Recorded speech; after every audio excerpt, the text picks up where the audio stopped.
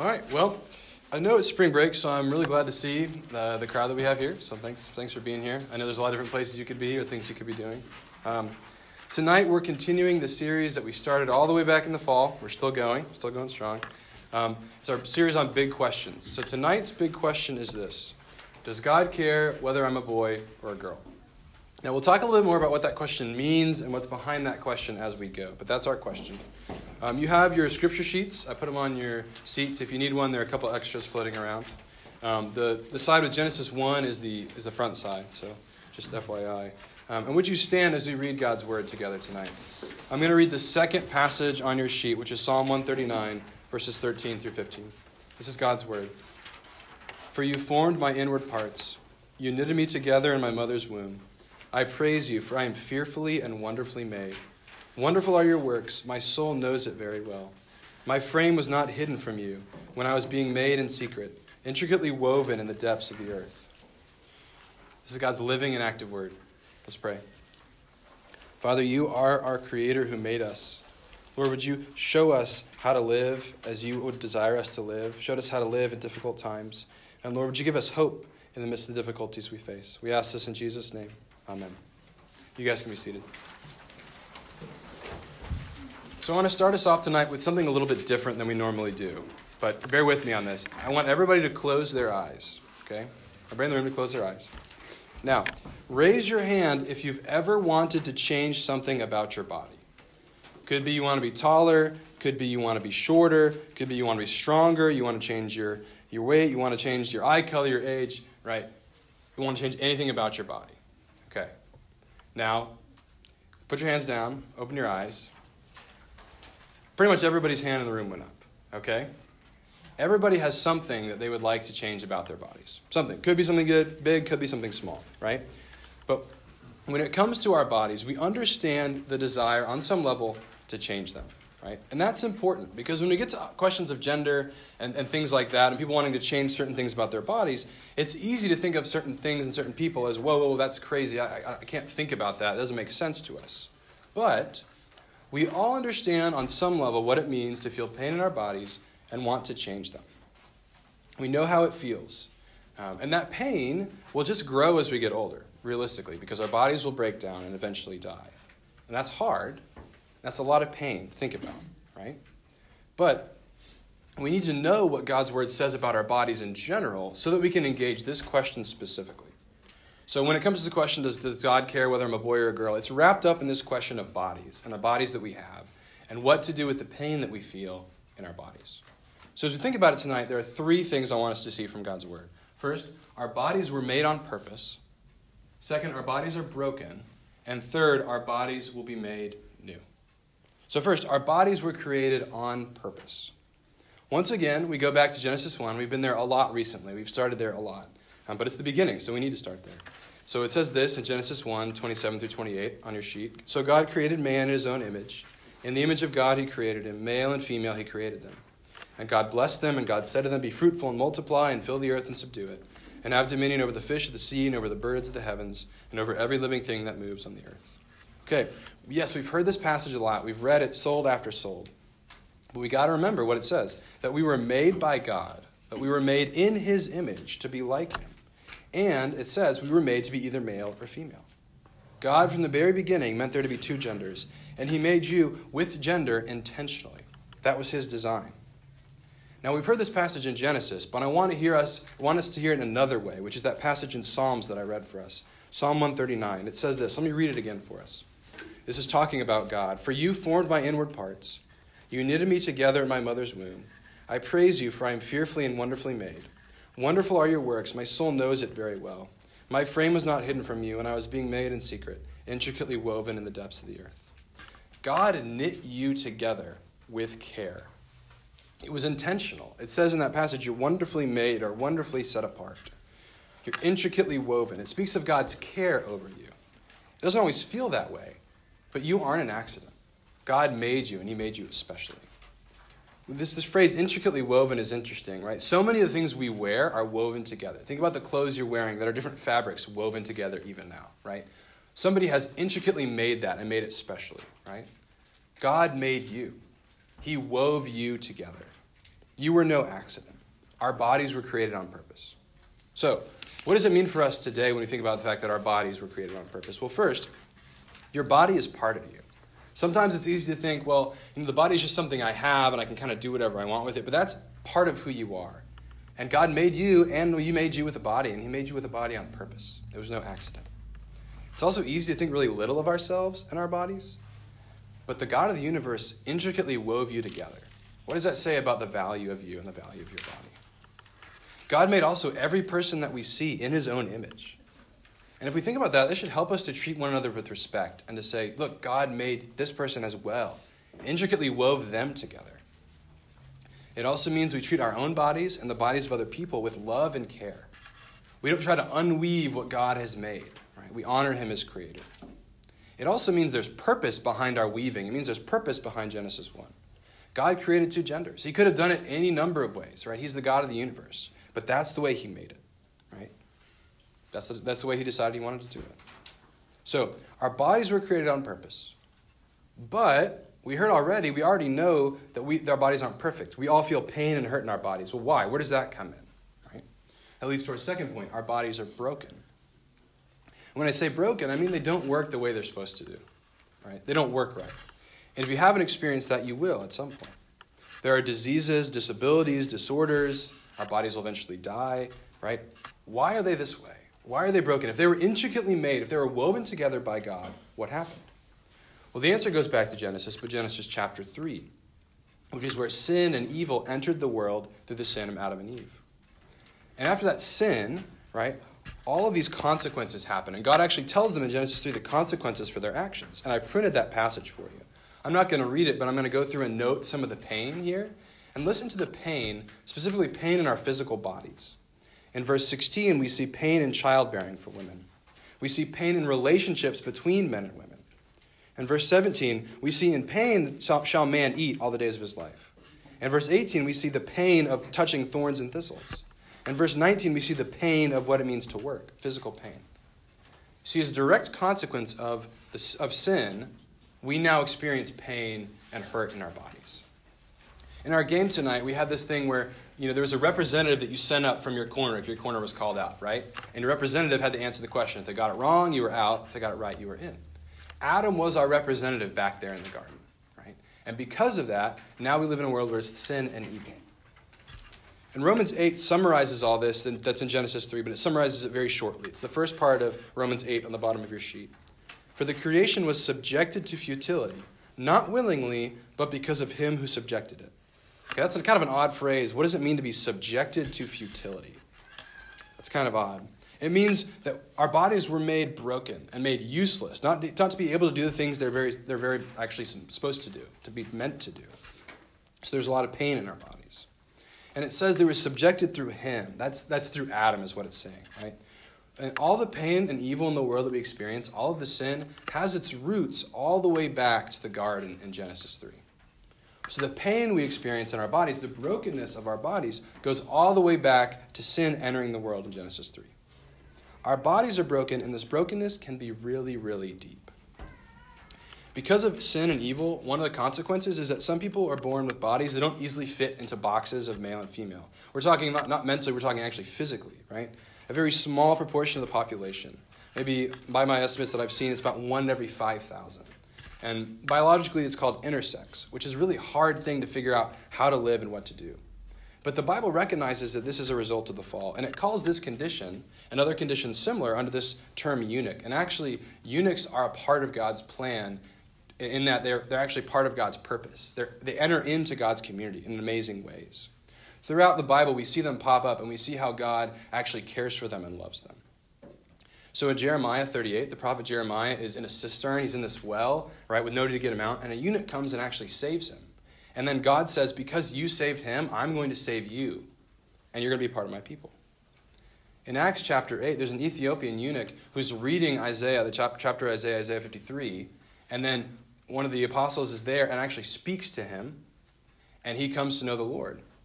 And I think it's amazing because there's a promise in Isaiah 56, just a few chapters later, about eunuchs. And it says, for those that follow the Lord, even though they have no sons and daughters, they'll have a house within God's walls and a monument. in a name better than sons and daughters, in an everlasting name. So that biological reality that happens because of the brokenness of sin doesn't stop God's purposes. But it's important to note there's a difference between intersex and transgender, right? Those are words you might hear thrown around every now and then, especially today. So transgender means your body was actually made either male or female, but you feel so much pain and hurt in your body that you want to switch. You want to be the other gender. And that's a really hard thing. That's a result of the brokenness from the fall. It's a really difficult thing. And there's all sorts of ways we experience it. Some of us experience pain in our bodies a little bit, right? We want to change this about our bodies. We want to change that about our bodies. There are people who have really hard conditions where they really feel like their arm isn't their arm or their hand isn't their hand, and they would rather cut it off than live with it. And that's a really hard thing. It's a result of that brokenness, right?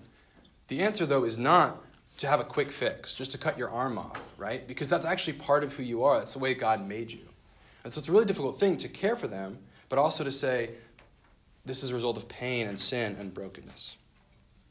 You see, there's no quick fix for the brokenness of our bodies that you and I can have. Now, so what does it mean for us then on a daily basis that our bodies are broken? Some of it I've already talked about, but also the pain and hurt that we experience is a direct result of sin being in the world. I mean, people are hurting, and that hurt is not necessarily their fault. They deal with some really difficult things that are a result of sin and evil being in the world. And that should help us feel for them and seek to care for them and love them.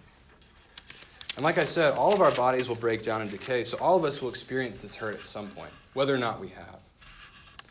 And we see that in that consequences of sin in Genesis 3, there becomes this opposition between genders, between male and female. That's a direct result of the fall, which means that tension that we feel to try to say what's better, male or female, to try to say which one is the right way and things like that, that's a tension that actually didn't exist in the way God created us. It's not meant to be that way. It also means because of sin and evil, we really need to listen to God's word. Because if we listen to just our hearts or our minds or even just our bodies, we're not going to be hearing what God's actually saying, because those things are tainted by sin and the fall as well. That's a lot to take in, I know. Our bodies are broken. And so we're left with the question, is there any hope? I mean, is that just it? Are we just doomed to a life of broken bodies and decay and death? Well, there is hope. Because third, our bodies will be made new. Broken bodies aren't the end of the story, which is amazing. I want to read that passage in Romans 8, verse 20, but I'm going to keep reading. For the creation was subjected to futility, not willingly, but because of him who subjected it, in the hope that the creation itself will be set free from its bondage to corruption, and obtain the freedom of the glory of the children of God. For we know that the whole creation has been groaning together in the pains of childbirth until now. And not only the creation, but we ourselves, who have the first fruits of the Spirit, groan inwardly as we wait eagerly for adoption as sons, the redemption of our bodies. Hear that last line, the redemption of our bodies, right? Creation is groaning because of the sin and evil, and it's groaning, and that includes us and our bodies, but we have hope, and that hope is the redemption of our bodies. Our bodies one day will be resurrected. And 1 Corinthians 15 describes these resurrection bodies. It compares our bodies then, or now, to our bodies then. Right? And it says a couple different things. I printed the scripture out for you. First, our bodies now are perishable, which means our bodies break down. They don't work right. They die. But then our resurrected bodies will be imperishable. They won't die. Now our bodies are full of dishonor and shame and hurt. But then our bodies will be full of glory. Now our bodies are bodies of weakness. But then our bodies will be bodies of power. But why can this happen, right? Why do you and I get resurrected bodies? Isn't there pain and evil and sin in the world? Where does that come from, right? What about what happened with Adam? What about our sin? What about the difficulties we experience? How can we just have resurrected bodies? How can we have hope for our bodies? Well, we have hope for our bodies and hope of the resurrection, all because of Jesus Christ and his body. John chapter 1 talks about Jesus as the one through whom everything was made. And that everything includes us and our bodies, right? Because Jesus is God. So our bodies were made through Jesus. And this Jesus, through whom it all was made, he came to earth and took on a body himself. The Bible says the Word became flesh and dwelt among us. So Jesus knows what it's like to be in a broken body. He knows what it's like to be in a body that hurts. And he came to save us. He was the second Adam. The Bible talks about him like that. He was the second Adam to undo what Adam did, to undo the curse that came with the sin and the pain. He came to save us. Mark 10:45 says, "For even the Son of Man came not to be served, but to serve, and to give his life as a ransom for many." Jesus came to serve and give his life for us. 2 Corinthians says this, "He who knew no sin became sin, so that we might become the righteousness of God." And I want us to stop there for a second. The one who knew no sin became sin. Talk about not feeling at home in your body. The Lord of the universe came and took on a body, and one that then took on our sin on top of that. And he did that for us. He did that for you and I. He knows ultimately what it feels like to be in a broken body. And his body was ultimately broken. He went to the cross. He was beaten and he was mocked and he was crucified and he died. God's word says this, by his very wounds, by the wounds of his body, we are healed. By his broken body, you and I have forgiveness. And the amazing good news is that Jesus didn't just die. He didn't just stay dead, but he rose again from the dead. And so at his resurrection, we see a foretaste of what our resurrection bodies will be like. The Bible uses the term first fruits there to say, like, we saw Jesus first in his resurrection body, and that's a model of what ours will be like one day. And now, in between the now and then, right, we're meant to serve like Jesus did, like the Son of Man didn't come to be served, but to serve. That's the pattern he sets for us, to serve one another like he did. And so Galatians says this in Galatians 3:26-28, "For in Christ you are all sons of God through faith. For as many of you were baptized into Christ to put on Christ. There is neither Jew nor Greek, there is neither slave nor free, there is no male and female, for you are all one in Christ Jesus." Now, Paul's not saying here the differences go away.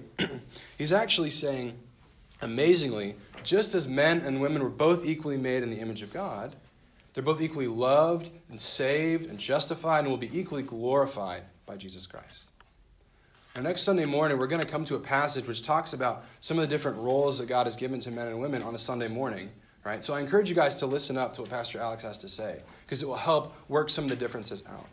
But God has intended male and female to work together to provide beautiful unity and community, yet with the diversity of male and female.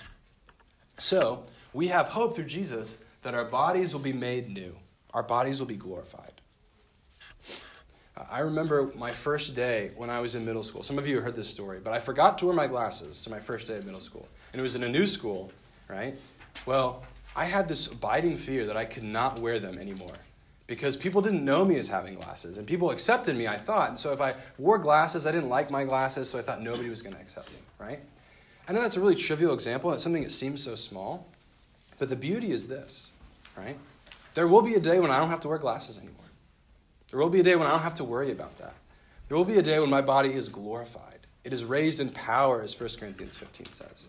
So even in little things like that, it can seem like this world is all there is, right? That my pain and suffering is all there is. But there's actually hope. There's amazing hope of resurrected, glorified bodies. All the weakness will go away. So, what does it mean to live with the hope of new bodies now for you and I? Well, it means that, like I said earlier, there's no quick fix to the deep pain we feel, but there is hope, and that hope is coming. And this is the hope that people need, not some quick fix, actually seeking to live according to the way God intended us all the way back in the beginning. It means our gender differences also shouldn't cause division, but actually means we should serve God better together because we're together. We need to recognize that men and women are both equally loved, equally saved, justified, and glorified in Jesus Christ, equally made in his image. That's important. It means we seek to live out God's amazing design for both male and female. And it also means no matter what we feel in our bodies, we have hope. Hope and comfort in a God who knows what it's like to have a human body, to have a broken body, and who did something so that someday we would have glorified, resurrection bodies. So we've seen that God created our bodies, both male and female. We've seen that our bodies are broken by sin, which includes our individual bodies and our relationships with one another. But in Jesus, whose body was broken, we have hope. Hope of forgiveness, hope of resurrection. Every year in the fall, we go to Waco to do a paddle trip, and it's a lot of fun. And one of the first things we do is we play ultimate frisbee on the water, which is a little confusing, right? But everybody has the choice. You can either have a kayak or a paddleboard. And what I've noticed over the years is that the teams that do the best have both kayaks and paddle boards and use their advantages together. Because a kayak, you can paddle really fast, but you don't want to get out because you have a really hard time getting back in, right? A paddleboard can't go as fast, but the people who are on it can then jump in to get the frisbee, right? And so the teams that actually do the best use both of those things together and use their strengths, right? The kayaks are kayaks and the paddleboards are paddleboards, but you need both of them. And actually, when both of them are used, the team does really well together. You see, God created us and designed us specifically all the way back in the beginning, right? And he has a desire for us to live that out. I know it's hard. I know there's pain in our bodies, but we also have hope. Hope in what Jesus did. Hope in him coming and taking a body for us. I want to leave us with the words of Philippians 3:20, which talks about our hope that we have in resurrection. And in this passage, at this point in the letter, Paul is talking about the difficulty of living in a broken world. And he says this, "But our citizenship is in heaven, and from it we await a Savior, the Lord Jesus Christ, who will transform our lowly bodies to be like his glorious body, by the power that enables him even to subject all things to himself. Therefore, my brothers and sisters, whom I love and long for, my joy and crown, stand firm thus in the Lord, my beloved." Let's pray. Father, our bodies hurt a lot. There's a lot of pain that we experience and pain we will experience. But Lord, would you help us to know that we have hope through Jesus Christ, who took on a body for us, who became sin, so we might become the righteousness of God. Lord, would you help us to show the hope that we have to those around us. Will we live with resurrection hope and know that one day our bodies will be made new. Thank you so much for your son, Jesus, for his sacrifice on our behalf. Thank you for the fact that he knows what it's like to be in our shoes. Thank you for your care for us and for your spirit. Would you bless us now in small groups? We ask all this in Jesus' name. Amen.